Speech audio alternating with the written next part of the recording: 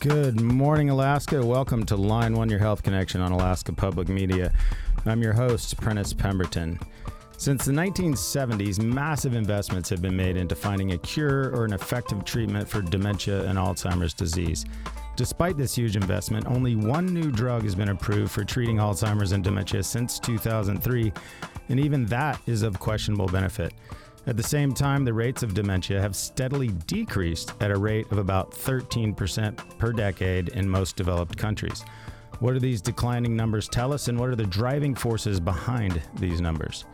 Today's guests make the argument that this trend may be strongly linked to mid-20th century policies that reduced inequality, improved access to healthcare and education, and resulted in cleaner air, soil, and water.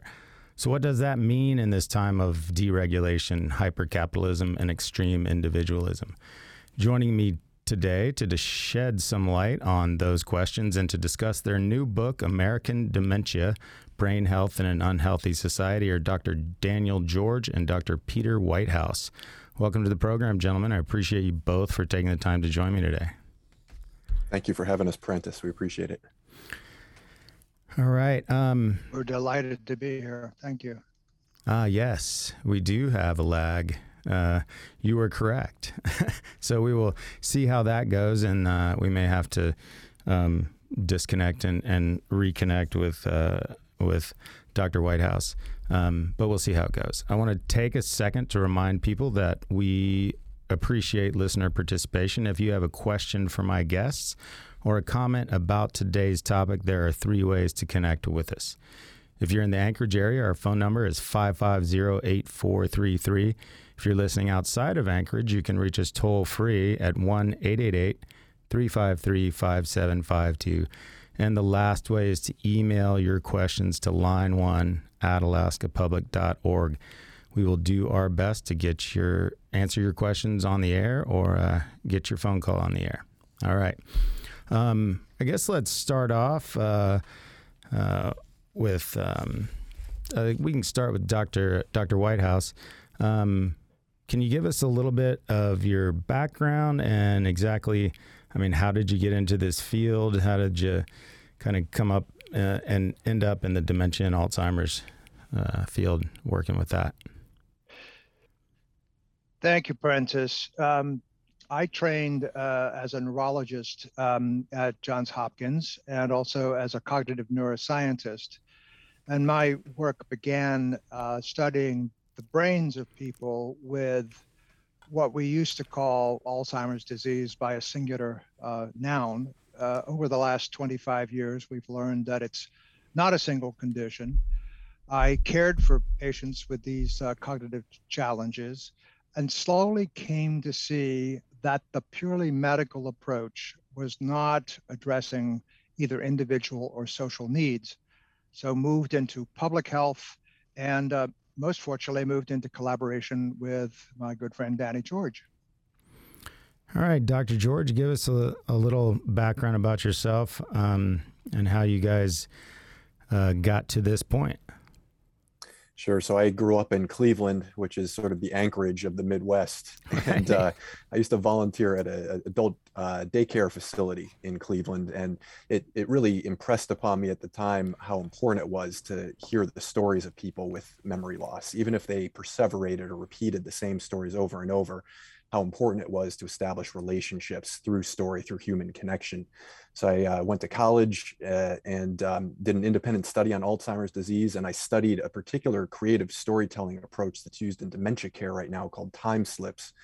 And that ultimately led me to reaching out to Peter, who was obviously a practicing neurologist in Cleveland.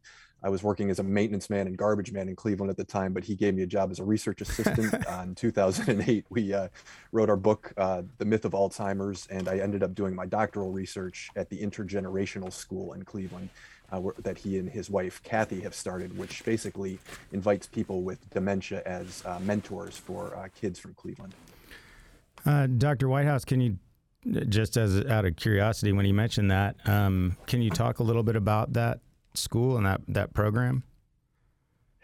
Sure. And Danny and I started our journey together because my daughters went to the same high school Danny did. Okay. So that tells you the generational difference. But it was his coming to me with this independent study that led us to thinking more about this power of narrative that we've described already. So my wife is also a psychologist, a developmental psychologist, who would evaluate kids with learning problems in schools. And she kept saying, we need to change our schools. And I kept feeling that what older people who had memory problems needed was a place to contribute to society. So this notion that intergenerational learning, intergenerational relationships, intergenerational story sharing was important to the brain health of both the youngsters and the older folks, some of whom are my patients, motivated us to create these three now public schools in Cleveland, although there are other activities in other parts of the world. All right, that sounds like a really neat approach. We've done a lot of shows here about the importance of connection in health, and it seems like that's sort of the angle that you were looking at when you wrote this book. And it took me, I didn't get through the introduction before I realized that this wasn't a quote unquote normal book about dementia and brain health. And, I found instead ideas about social democracy, hyper-capitalism, person-centered care, neoliberalism, collective resilience, and social cuticles. A lot of things that I had to Google and kind of find out. And that's just a few of the terms and stuff that you guys talk about. So it's a different kind of book, and that addresses the brain, the aging brain, through a different lens. Dr. George, can you kind of start us off with what triggered the idea? You started the process in 2017, I think. What triggered the idea to write this book? Yeah, that's a good place to start. So in 2016, we obviously had a major election in November of that year, but there were two major things that happened in the Alzheimer's field. So the first being an anti-amyloid drug called solanezumab failed in its phase 3 clinical trial. We'll get more into the drug story later, but this was a sort of high-profile failure of a hyped-up drug.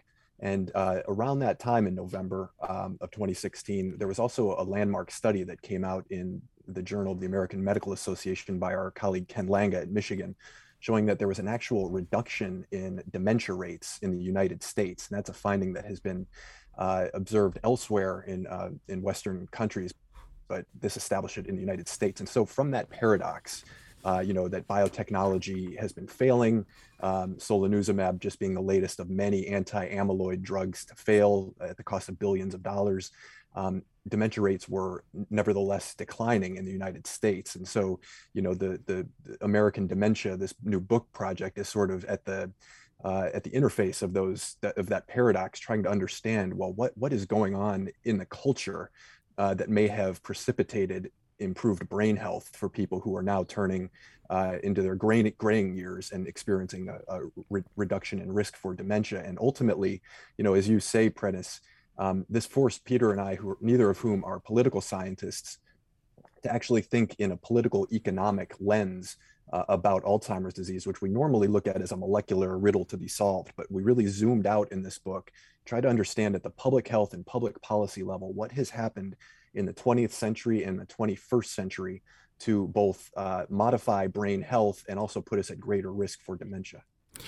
Right, because that's that's a contradiction. We have an aging population that's going to grow. I mean, you hear about it with the Social Security conversation all the time. So you would expect increases in dementia and Alzheimer's, but actually, and are my statistics correct that there's been essentially a 13% decline every decade? I just wanted to confirm that piece. Yes. Okay. That's right. So they've pooled the data from the United States, Canada, France, the Netherlands, and the United Kingdom, all of the countries where we've seen this decline. And basically, they started looking in the 1980s till today, and what they found is a 13% reduction of dementia risk for anybody turning old in those cohorts of elders per decade. So if you turned 65 plus last decade, you had a 13% less chance of developing dementia than somebody who turned that age in the 2000s. The risk for specifically developing Alzheimer's disease is 16% less per decade. So we're seeing this sort of cumulative, gradual decline in risk overall. And I mean, that's interesting, and it's also encouraging because, and for someone like me, it's hopeful because I have Alzheimer's on both sides of my family. I helped care for my grandfather as a high school senior my summer as he sort of declined, and it's a huge fear. And as my father approached 74, which was the age at which it really popped out for my grandfather, he's every lapse in memory, couldn't remember a phone number or name. He thought, that's the end, right? It's coming for me. It's a huge fear, this Alzheimer's disease and dementia, because people see it in their loved ones, and it's a tough diagnosis to hear, and a lot of people have fear about it. So that was encouraging. But I do want to get back, Dr. Whitehouse. I would like you to explain sort of the name American Dementia. Why'd you come up with that as the title for this book? So our operating title was just Brain Health in an Unhealthy Society, reflecting what Danny and I have been saying about the importance of paying attention to the public health dimensions and the cultural dimensions of how we respond to these challenges. And we came to have this sense that there was something wrong in the whole field of Alzheimer's, that they themselves didn't remember lessons from the past and were stuck in old ways of looking at the condition, particularly focusing on a protein called amyloid, which is at the center of this controversy with the FDA today. And we thought, well, if we culturally we can't remember, we can't plan, and we're not doing terribly well with the health of our communities, activities of daily living is what we call them clinically, perhaps we should signal this with a simple two-word, title to start, to say this is a bigger problem with the way we all think about our brains and our aging, not just those people that we clinically label with something like Alzheimer's disease. So it's a cultural dementia. A cultural dementia, and you list some of the symptoms of this cultural dementia, and I just want to read from it says the onset of American dementia. Clinical dementia is a condition that affects individuals characterized by memory loss and other cognitive difficulties such as decision-making, language, and perceptions that impair activities of daily living, as you mentioned. Cultural dementia is a condition that affects communities characterized by collective patterns of dysfunction in thinking, valuing, and acting. And your argument is that over the past 4 decades of hyper-capitalism, society has sort of progressively been afflicted by an American dementia. Can maybe Dr. George, you can take us through some of those, traits, or what are the things that indicate, what can we look at to say that is some distorted or demented thinking? Yeah, and let me start before the dementia set in the 70s. One of the reasons we think that dementia rates are declining is because of the investments that we saw fit to make in the sort of post-crisis of the World Wars and the Great Depression, where we implemented the GI Bill and provided education for tens of millions of Americans in the mid-20th century. We had public investments in smoking cessation campaigns that were extremely successful. We expanded Medicare and Medicaid, giving more people access to treatment for vascular risk factors, which we know are vital for brain health. We de-leaded gasoline, in the 70s and 80s. Right. And so all of those reflect a particular way of thinking about the organization of a society and investments that we make in one another in our collective health. But what happened in the 70s is that there was a similar crisis point from stagflation and the oil shocks of that era. And what we saw was a sort of reorganization of our political economy around different principles. So whereas the sort of social democratic post-war era was about public investments and regulation and putting brakes on capital mobility and those sorts of things, what the 70s launched was an era of hyper-capitalism, as you said, neoliberalism, this idea that we can sort of globally unleash capital and money across national borders, deregulate industries, defund social programs and privatize services, decrease the taxation of the wealthy, and really there was an assault on unions for the last several decades as well. And that reordering of society has had massive impact on our culture, and really led to a situation where we have falling lifespans in this country, right? We lost a whole year and a half of lifespan last year, and it's not a good reflection on the culture at all, and it's certainly not good for brain health. Lifespan had been increasing, is that correct? And yeah, absolutely. For most of the 20th century, lifespan had increased, right. And so until the last 5 years or so, we've been seeing improvements in that area. But it's not just lifespan either. I mean, we're seeing a resurgence in chronic disease. 6 in 10 Americans have a chronic disease, according to the CDC. We have 80 million or underinsured. Those are folks who, may not be getting care for the vascular risk factors that we know, again, are a part of brain health. And we have a national lead crisis on our hands, which, in cities across the country, not just in Flint, Michigan, where it's been particularly dramatic, there's lead in drinking water. And then, in contrast to the GI Bill era, we have sort of falling total years of higher education in the cohorts that are growing older now. And people are simply being priced out of college, right? Because it's been marketized since the 1970s and underwritten by Wall Street. So all of these things that were protective for brain health in the mid 20th century, we're sort of seeing a turn of the tide now in the last several decades. Yeah, those are really good points. I mean, you mentioned all of those things, those investments in our collective health. And some of the things you talk about as far as the onset of American dementia are things like alienation, disenchantment from nature, loss of trust, political disillusionment. Boy, that's appropriate these days. Loss of foresight, inability to see connections, and psychological depression, anxiety are up. As you mentioned, healthcare or access to healthcare is, obviously a critical piece, but that is getting more and more difficult, it seems like. So all of those things combined create this sort of, going back in time, right? I mean, that's sort of that we've also lost those lessons from the past that we've learned about what's working. But this book and the way you look at this is sort of a bird's eye view of the our whole, right? And I really like the message, and I encourage a lot of people to read this, because it's not just a book about dementia. It's a book about social health. So with that as the foundation for our discussion, you guys make the argument that the medical community has approached the treatment of Alzheimer's all wrong. Can you explain, because we see the declines in numbers and we would expect an increase. So, and the improvements, certainly this decline is not linked to improvements in medicine and treatment, obviously. So what do you mean when you say we misunderstand the nature of Alzheimer's disease? And why do you, one of you mentioned that you talk about it in Alzheimer's diseases. Dr. Whitehouse, can you explain what you mean by that?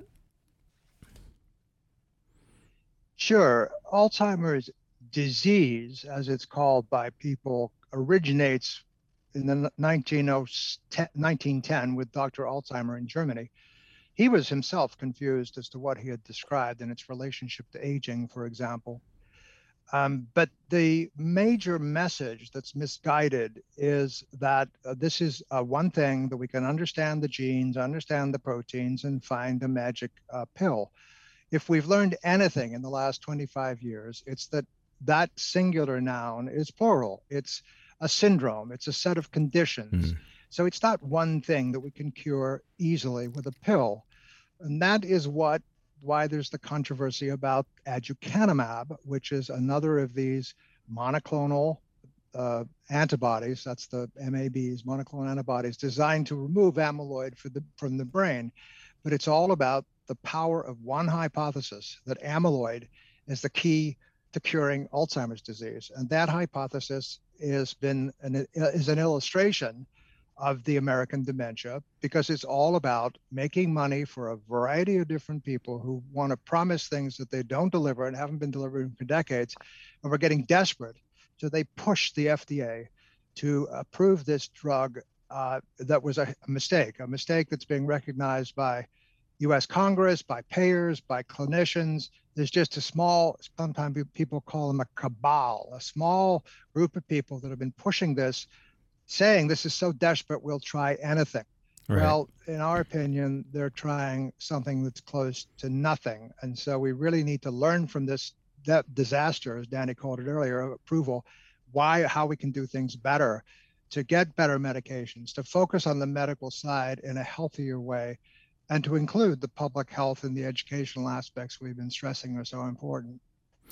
Well, I'll tell you, I, like everybody else, when I heard about the FDA approving the first drug to treat Alzheimer's, I was very excited, and I looked at it, and then I was underwhelmed by what it actually does. And maybe we can get into a little bit more. And then the amyloids that you're talking about, is that the plaque? Is that what that people talk about in the brain? Yes. Okay. Dr. Alzheimer described these amyloid plaques. They've been known for years. They occur in other conditions besides Alzheimer's. And importantly, for the story, to challenge the importance of it, they occur in the brains of people who age normally, who don't have significant memory problems. So this protein got a lot of attention because there are genetic abnormalities in rare families that can contribute to changes in the processing of this protein. And so I'm not saying it's not unimportant, right? But it's not the dominant story, or should not be the dominant story. Okay, well, we will get back to that in just a second, but we are up against our first break. So if you're just tuning into the program, I am discussing the book American Dementia, Brain Health in an Unhealthy Society, with the authors Dr. Daniel George and Dr. Peter Whitehouse. If you have a question for my guests, a comment about today's topic, please give us a call or send us an email. Our Anchorage phone number is 550-8433. You can reach us toll-free from wherever you might be listening at 1-888-353-5752. And the last way to get your question to us is to email us at line1@alaskapublic.org. Got to spell out line 1, Lineone. After this short break, we'll continue our conversation about brain health in an unhealthy society. I'm Prentice Pemberton. You're listening to Line 1, Your Health Connection on Alaska Public Media. You're listening to Line 1 from Alaska Public Media. You can find Line 1 on alaskapublic.org or wherever you get your podcasts. Everyone is excited for the 2021-2022 school year. It's important to prepare for an active year ahead. Whether you play competitive sports or just enjoy being active, it's important to make your overall health a priority. So get your COVID-19 vaccine. Stay active and involved. Check in with friends and family, and bounce back from COVID together and make it a great year. This message sponsored by the Alaska Department of Health and Social Services.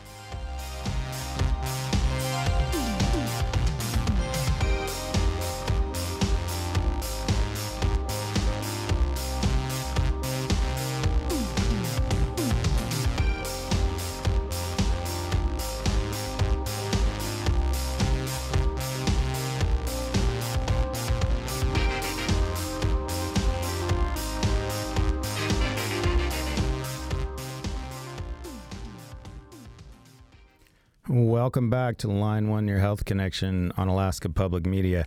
I'm your host, Prentice Pemberton.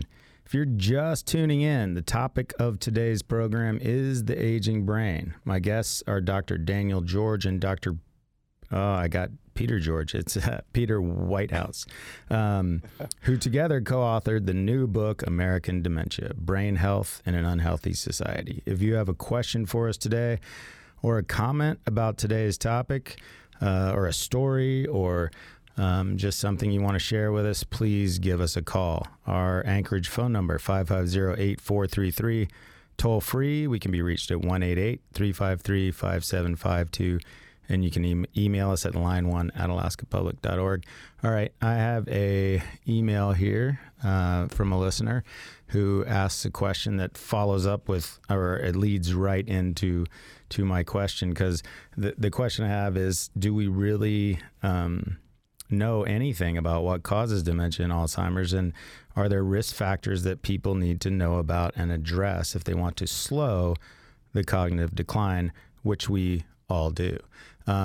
So I'll read this and you can answer her question and then maybe go into some more detail, whoever wants to take the medical piece, or whoever knows more about that. In case, so here's the question. In case you have some time for general questions regarding Alzheimer's, I'm wondering if exposure to radiation to the head could contribute to severe Alzheimer's. My mom was an X-ray technician in the late 40s. On top of that, she was treated for acne with radiation doses to her face. She got Alzheimer's in her late 70s, lasted 5 years, had a lot of moaning, and could not communicate in her last years. She passed at 83, and her siblings did not get it. That was from Lisa. Thank you for the question, Lisa. And I know that struggle. That is not fun to care for a parent or anyone who is struggling with that. So which one of you doctors would like to sort of tackle that first? Why don't I start with the kind of question about the X-rays? And okay. And let me first say to your emailer and to you, Prentice, we are really stress that our message is one of hope. It's just a different kind of a message that says we're going to have to work together to solve some of these problems. Right. So there's no known association between X-rays to the brain that I'm aware of, and it's been looked at, and the development of so-called Alzheimer's disease with plaques and tangles. That's not to say that, for example, things like head injuries and other things you can do to damage your brain are important in terms of how your brain is at the end of your life. The cause of having memory problems at the end of life are multiple. They do include medical issues, exposure of the brain to drugs that can damage the brain.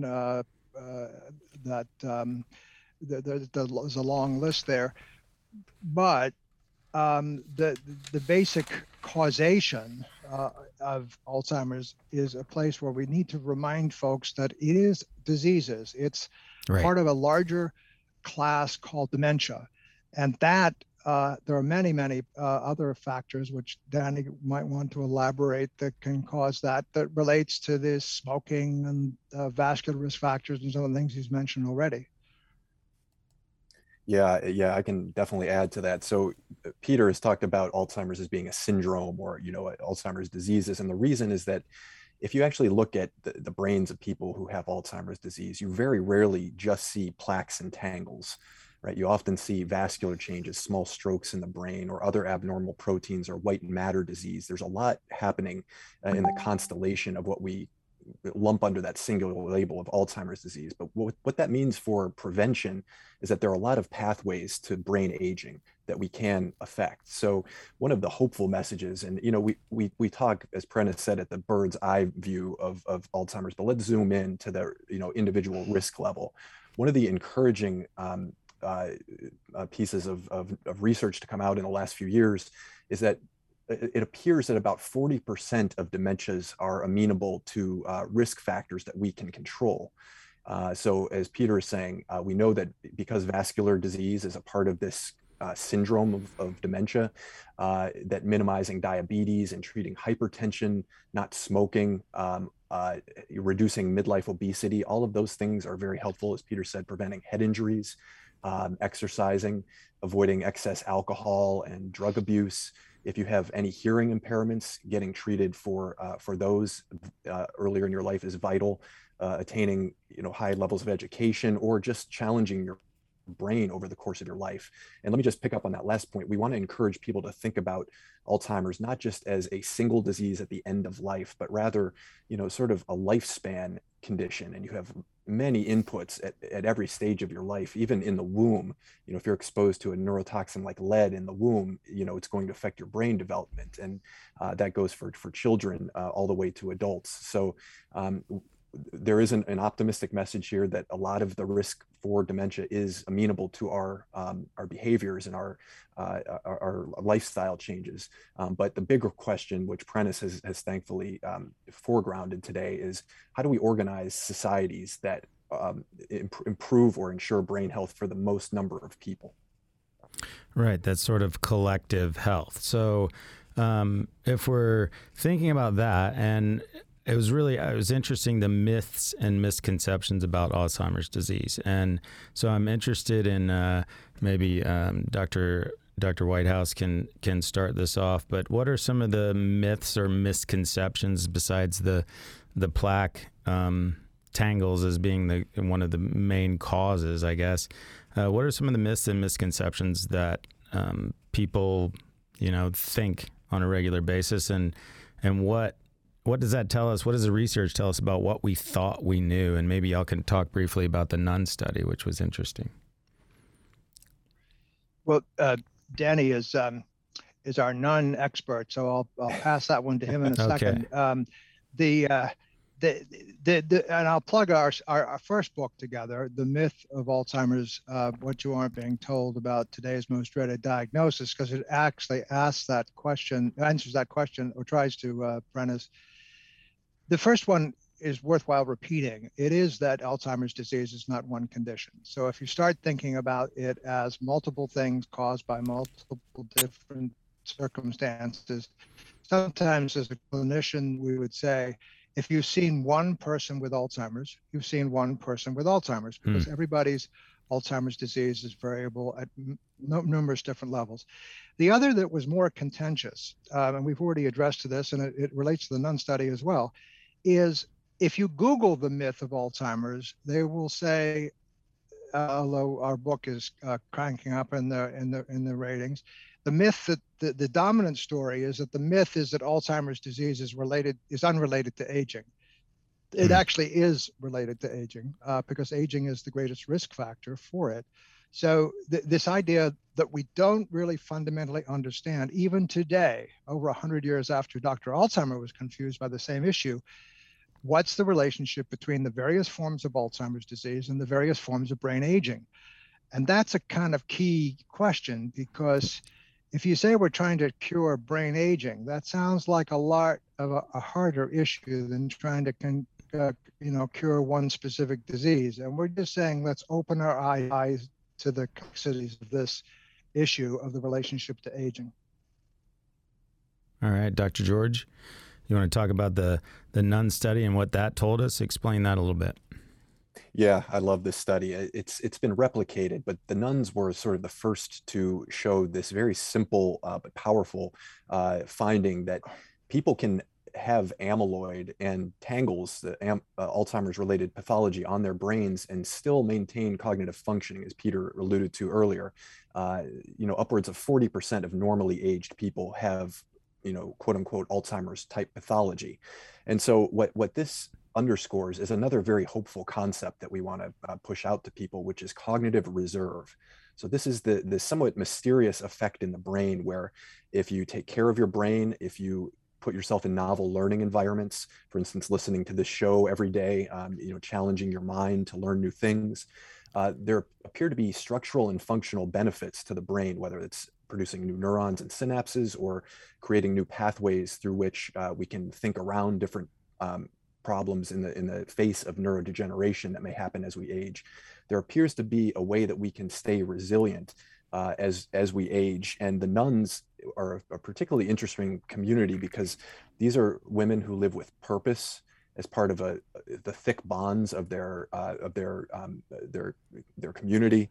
They have they stay mentally stimulated, they learn, they continually challenge themselves, and there are lessons there for the rest of us, which is that brain health is not just an individual project.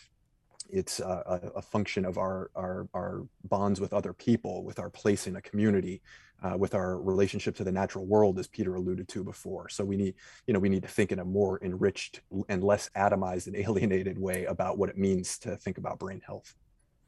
All right, Dr. George, explain what the NUN study was. It was, for our listeners, was it, how long did it last, and what were the findings? Right. So they looked in the 90s at several hundred nuns who were part of this community. And the nuns graciously donated their brains to science afterwards. And when they looked at the pathologies in the aging brains, they basically found that, as I mentioned, many of them had the pathology consistent with Alzheimer's disease, and yet they didn't have clinical dementias. And that again underscores the power of this idea of cognitive reserve, right. And being able to, sort of be resilient to age-related changes. Even if you have some of Alzheimer's syndrome, neuropathologically speaking, you can still be vital cognitively. All right. My dad became a Sudoku expert in his late 60s and early 70s. He approached that age. Now he's 83 and having, I think, 83. He'll have to forgive me if I got it wrong. But he really exercised. We were talking about exercising your brain, right? Essentially. We are. Okay. There are many ways to do that. The most important thing is to do something. And the second most important thing is to do something that you find entertaining. And the third, and I might actually bump that up, is to find purposeful activity, as Danny said the nuns did. And that comes back to the studies that Danny did for his PhD in our intergenerational schools, where he showed that some of the people that I mentioned, my patients who volunteered to work with the kids, did better as a result of that brain activity, which they found very enjoyable and meaningful and purposeful. There's a lot out there. Danny and I have written about this as the marketplace of memory. The Posit Science and Lumosity, these are companies that try to convince you that they have the magic app. Right. Well, there isn't a magic app. Just as there isn't a magic pill, there's individualized things to keep your brain active that you can find, and you should, because being a couch potato is not good for any organ in your body. No, and when you're speaking about nuns and connection and education and continuing to, do service work, I was thinking about my grandparents and how much, even at late stages where they couldn't speak or do much, when you bring children, their grandchildren into the room, they would light up and could engage. And that was pretty late stage. I remember my grandfather had not spoken in, a couple of months and couldn't remember our names. And some friends of his came from that he had been in Japan or in China with years and years ago. And they came and he hadn't seen them in 30 years, and he lit up, and that man talked for 15, 20 minutes with them and told stories, and then they left and he collapsed. But it really, that connection, it triggered something and brought him back. So I'm thinking about, that the importance of connection and community and isolation. I think about people living and watching TV and eating bad food. And those are all huge risk factors for dementia and as we age. So the first big mistake, as you highlight in the book, is this idea that we could somehow see what causes Alzheimer's and then fix that thing. The second big mistake you talk about in the book is this paradigm, and you've mentioned it. In fact, we're going to go ahead and take our 40-minute break before you answer this question, so I'll let you guys think about who wants to answer it. But the paradigm of medicalized, monetized, and individualized brain aging, and how that has driven us off course when it comes to treating Alzheimer's. So we will come back to that after our break. So if you're just tuning in, the topic of today's program is the aging brain. My guests are Dr. Daniel George and Dr. Peter Whitehouse, who together co-authored the new book, American Dementia, Brain Health in an Unhealthy Society. After this short break, we'll continue our conversation about dementia and the aging brain. I'm Prentice Pemberton. You're listening to Line 1, Your Health Connection on Alaska Public Media. Line 1, Your Health Connection comes to you from Alaska Public Media and is made possible with support from Providence Imaging Center, committed to the well-being of Alaskans, staff, and the community since 1986. PROVimaging.com. The Alaska State Library Talking Book Center has audiobooks and more for children and adults who are unable to read standard print. Learn more at talkingbooks.alaska.gov. This message sponsored by the Alaska Library Network.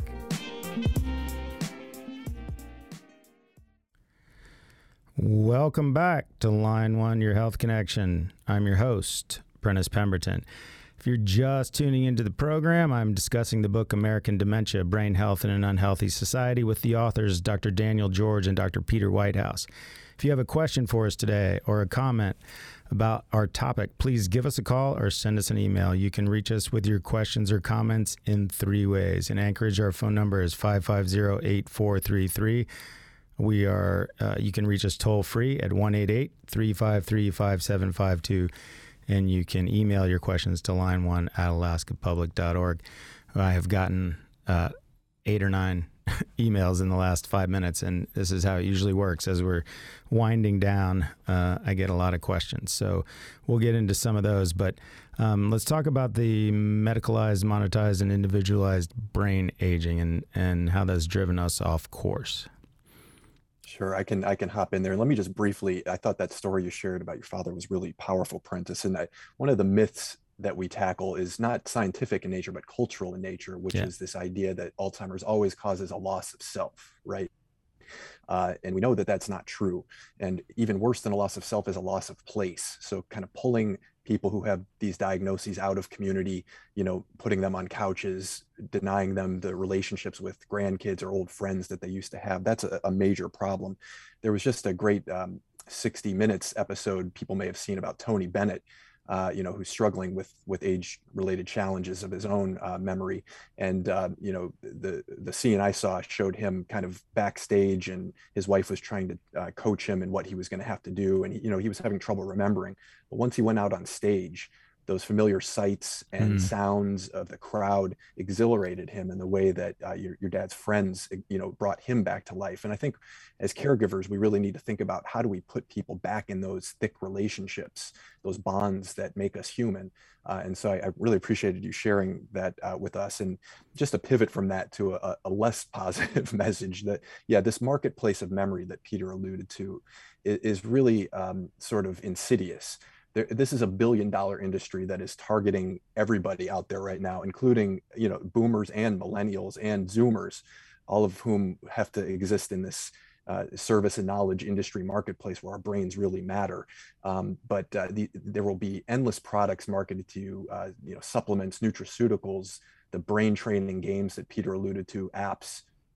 And I think we just need to ask ourselves, to what degree are these individualized products sold to atomized consumers going to actually make an improvement in brain health? In fact, the data shows that, these companies overpromise what these products can do for people's brains. The FTC and other regulatory bodies have had to crack down on some of these products. And again, I encourage people to think about, being sort of discrete, isolated consumers of these things vis-a-vis the idea of an intergenerational school or volunteering in community and the cognitive dynamism that requires and the relationships that forges. And, again, think of brain health juxtaposed in those two examples, and which one do we really think is going to make a difference for people? All right, I got go ahead. No, just the juxtaposition, the word medicine and money just provokes this comment as a physician.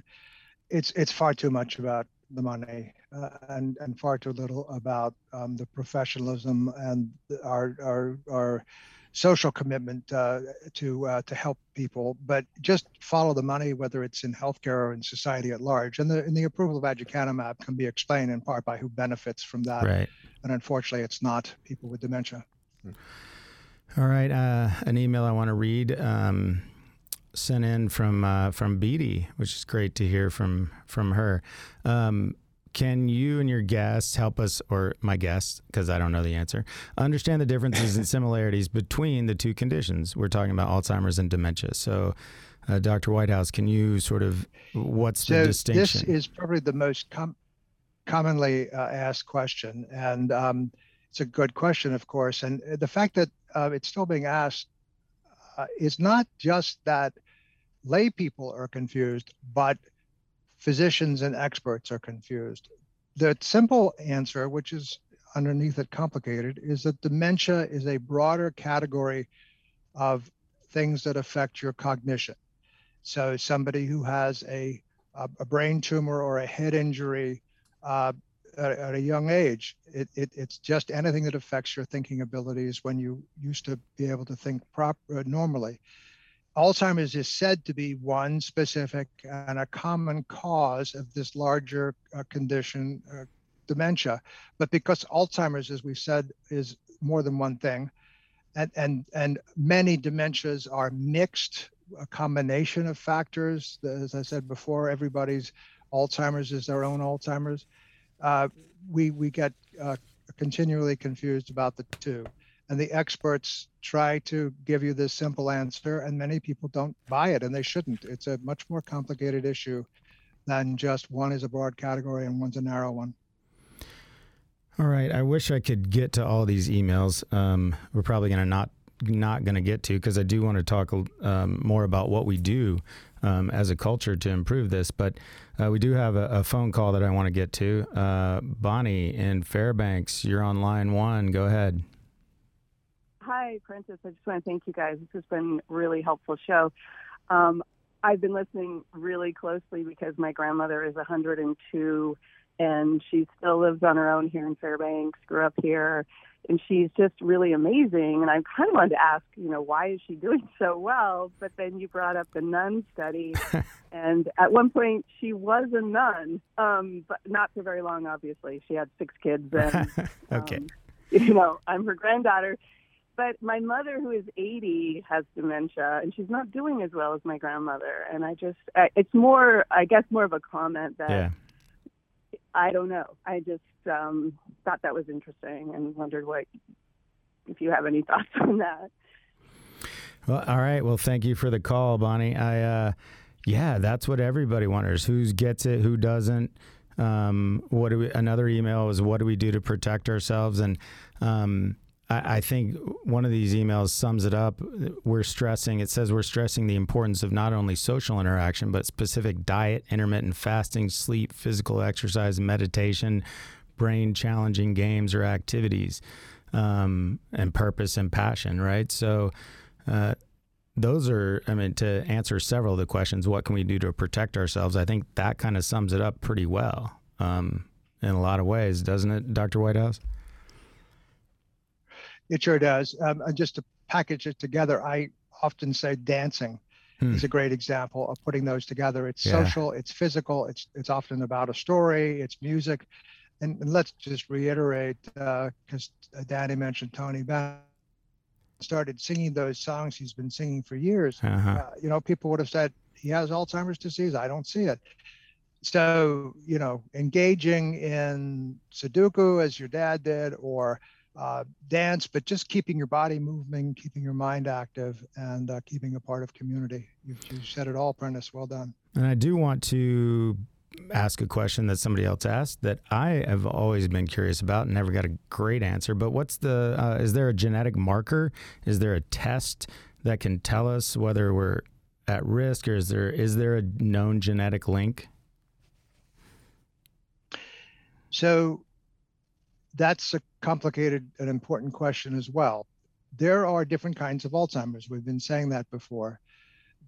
Some people unfortunately get it at a very early age, and I mean 40, 50, and 60. And if they do that, if they have it at that early age, there is a chance that they have a specific genetic association with that, a mutation in one of 3 different chromosomes. That's rare. That's less than 1% of individuals. But if you have a young person with memory problems at a very young age, you think about the possibility of it being that strong genetic form. There are other what are called not causative, but susceptibility genes that can change your risk for dementia, not just Alzheimer's. And one I'll just mention, because you can even get it from consumer genetic testing, which I think is a bad idea. I wouldn't recommend doing this. It's called apolipoprotein E. It's a particular gene that one form, the 4 form, is associated with an increased risk. So genetics have provided some clues. And we're not, even though we're talking against molecules and genes and saying there's a bigger picture here, part of the bigger picture is to focus on some of these clues from genetics. But it's complicated. And if you have concerns about it, you should seek out somebody who's knowledgeable, like a genetic counselor.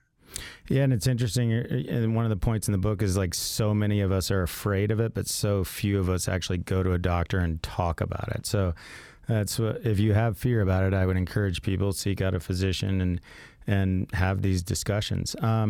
As we get to the end of our show, I want to talk about or maybe Dr. George, you can take us through the psychosocial model of healthcare that you guys really are promoting, and talk about that a little bit and what that means.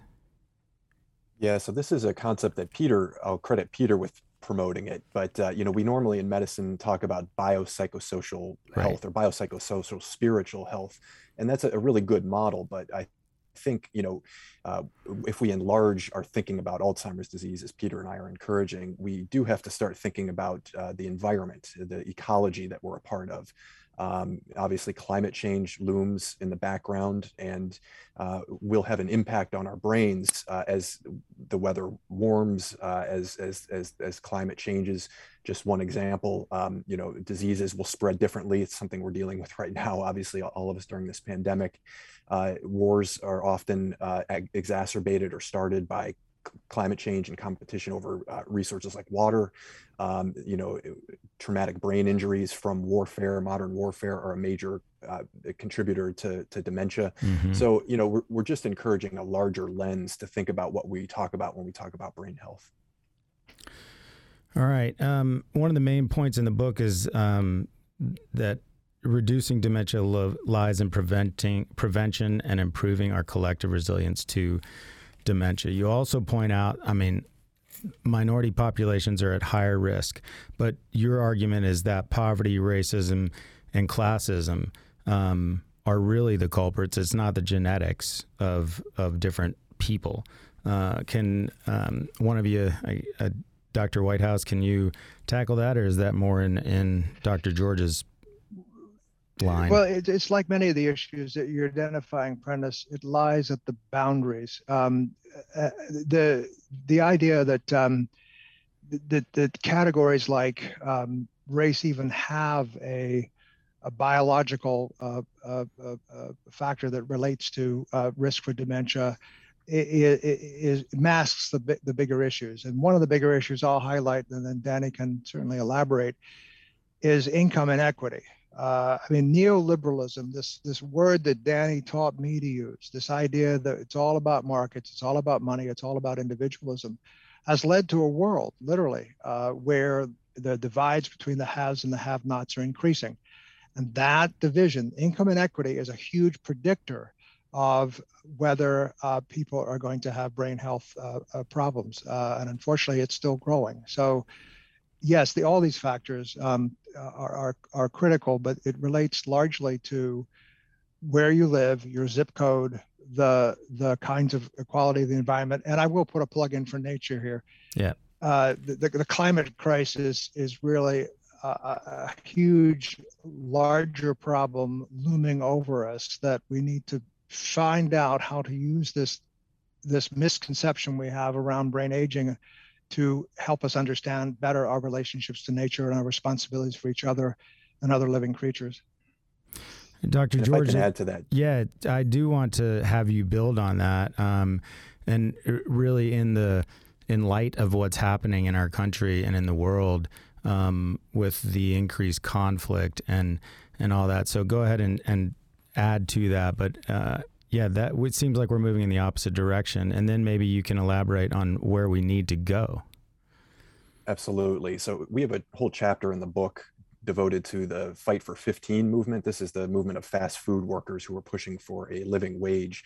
And we use that to explore how poverty affects the brain, or just being a member of the working class, how that affects the brain. So, we've talked about nutrition already, and we know from many, many studies that a Mediterranean and DASH diet, diets that are high in fruits and vegetables, lower in red meat, et cetera, low in sodium, are good for your brain health. And if you're poor, you have a much harder time sustaining those types of diets. You have a harder time exercising. If you're working multiple gig economy jobs, piecing jobs together, you have more stress and depression in your life. We know that those are major risk factors for dementia. It puts people at higher risk for substance abuse. Folks who are poor have lower access to education, formal education. And we know, obviously, from what we've talked about already, how protective that can be. People are more likely to have environmental exposure to things like lead, which is a known neurotoxin and a risk factor for heart disease, more exposure to air pollution and pesticides. In central Pennsylvania, where I live now, poor people are more likely to live near fracking sites, for instance. And so all of these things in sum mean that if you're in a lower class position in this country, you're exposed to different social determinants of brain aging, which is not a good thing. And so when we think at the larger level, what can we do? Obviously we'll have to wade into politics briefly here, but if we could provide healthcare for everybody, we would be controlling vascular risk factors much better. We wouldn't have this situation where 80 million are on or underinsured and not getting frontline quality care. We could universalize higher education and vocational training for people. We know that will build cognitive reserve for generations hence. We could guarantee jobs and living wages for people to, reduce the precarity and anxiety in people's lives. And we could tackle the lead crisis that I mentioned in our drinking water.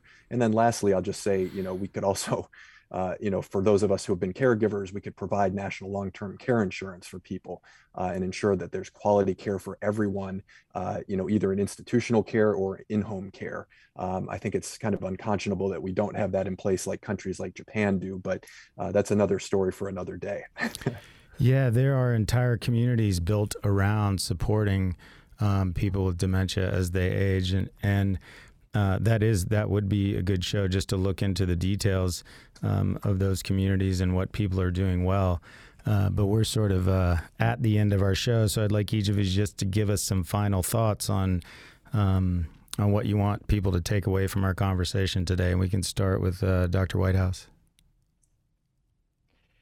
So I'm going to just say that the mission of our intergenerational schools that we talked about earlier are lifelong learning, which is kind of a no-brainer, so to speak, for a school, but it's also spirited citizenship. So as Danny said in the beginning, we're not political scientists, but we do believe that probably the best thing you can do for brain health is listen to NPR and participate actively as a citizen in the complicated decisions we have to make in this country going forward. All right, Dr. George, 10 seconds. Yeah, I'll just say I'm thrilled that people you found this a stimulating conversation. You can find us at AmericanDementia.com or The Myth of Alzheimer's on Facebook. We'd be happy to continue the conversation with people there. All right. Thank you so much. I appreciate you both so much for taking the time out of your day to join me. I know you're both busy, so thank you very much. All right. Please check out our website for links and information about today's topic, and you can let us know your thoughts at line1onalaskapublic.org. My thanks to producer Adeline Baxter and audio engineer Tobin Shelby. For all of us at Line 1, thanks for taking the time to listen today. Until next time, I'm Prentice Pemberton. Have a great day, Alaska. Line 1 is a production of Alaska Public Media, which is solely responsible for its content. Views expressed are those of the host and participants and not necessarily those of Alaska Public Media, this station, or its underwriters. Learn more about Line 1 and listen online at alaskapublic.org. This is Alaska Public Media.